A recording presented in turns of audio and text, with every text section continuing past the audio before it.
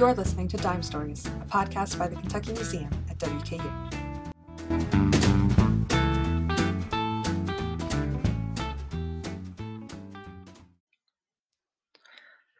Hi, and welcome to Season 5, Episode 1 of the Kentucky Museum's Dime Stories podcast, which will explore Kentucky's early history, as told by the women who lived it.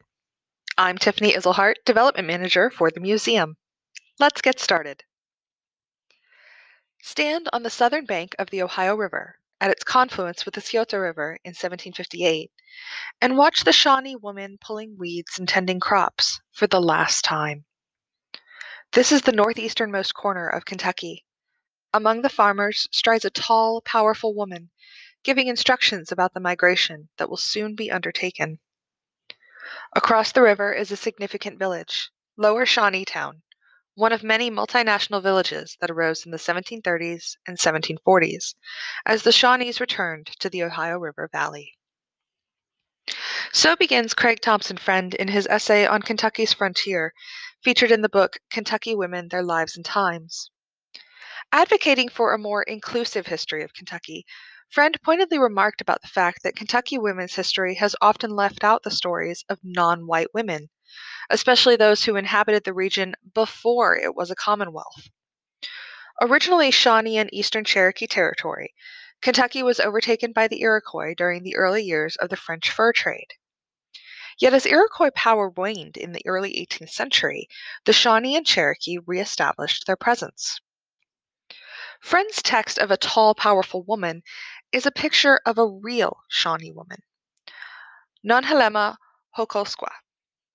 Born in 1718, she spent her early life in Pennsylvania before spending time in Alabama, then again in Pennsylvania, where she married.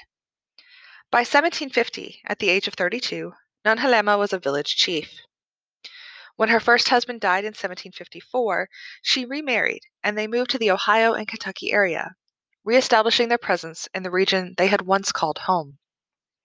As Friend recounts, Nonhelema became a wife, a chief, an overseer of domestic productions, and a warrior, all made possible through the Shawnees' view of the world as a system of balance: war and peace, hunting and farming, the above world, the underworld, men and women. As in most other Native American cultures, such balance assumed the Shawnees' assured prosperity. And while not ensuring gendered equality, it made gendered hierarchy difficult. Men's and women's areas of influence and responsibility were complementary. In contrast to killing, which was at the heart of men's primary responsibilities of protecting villages and providing game, women exerted life power as producers of crops, clothes, domestic goods, and children.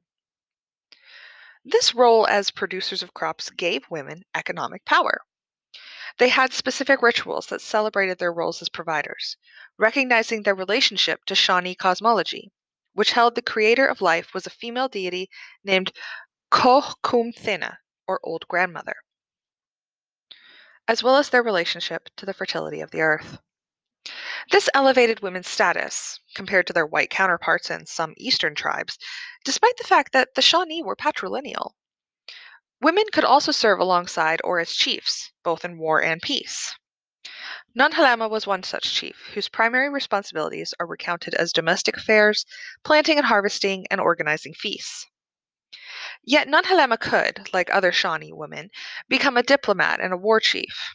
Accounts from white settlers of meeting with Shawnee detail how the Shawnee welcomed women to negotiation meetings, stating, "Some women were wiser than some men," as well as tales of women joining in battles during the French and Indian War of the 1760s. Nonhelema became such a warrior, being cited for her bravery and earning the moniker Grenadier Squaw for her role in the Battle of Busy Run in 1763. Early settlers even named her village, over which she presided, as Grenadier Squaw's Town. However, by the mid-1770s, Nonhelema returned again to being a peace chief, warning settlers of impending attacks. Partially this may have been her age, she was now in her 60s, but also because of shifting tribal needs and encroachment by white settlers. As Friend writes, European men expected to interact with other men, requiring Shawnee women to give up many traditional roles, a pattern found among the Cherokees, Choctaws, and Creeks during the era.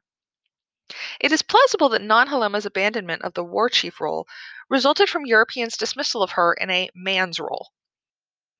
Such notions also introduced gender hierarchy to the Shawnee, and trying to adapt, Shawnee men began revising ideas of gender and assuming European traditions. Eventually, Non-Helema's town was abandoned and the tribes migrated northwestward. As settlers continued to push in, Non-Helema appealed to the Continental Congress for a 2,000-acre grant in Ohio on which to settle, in compensation for losses she incurred and her efforts to preserve peace. The Congress's response is telling. Rather than grant her request, they sent her one dress of clothes per year and one ration of provisions each day for the remainder of her life. A year later, an American army raided Non-Helema's village, killing their leader and taking Non-Helema and her daughters captive. Shawnee oral tradition says that they cut the 73-year-old fingers off her right hand, at which point she disappeared from the historical record. Like so many Shawnee women, Non-Helema's life embodies the transition from colonization to eradication.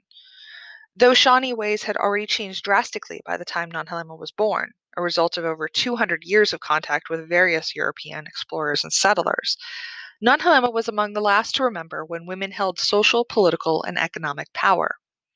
She was among the last to act as chief in both war and peace, to preside over her people and negotiate or fight for their safety and right to live.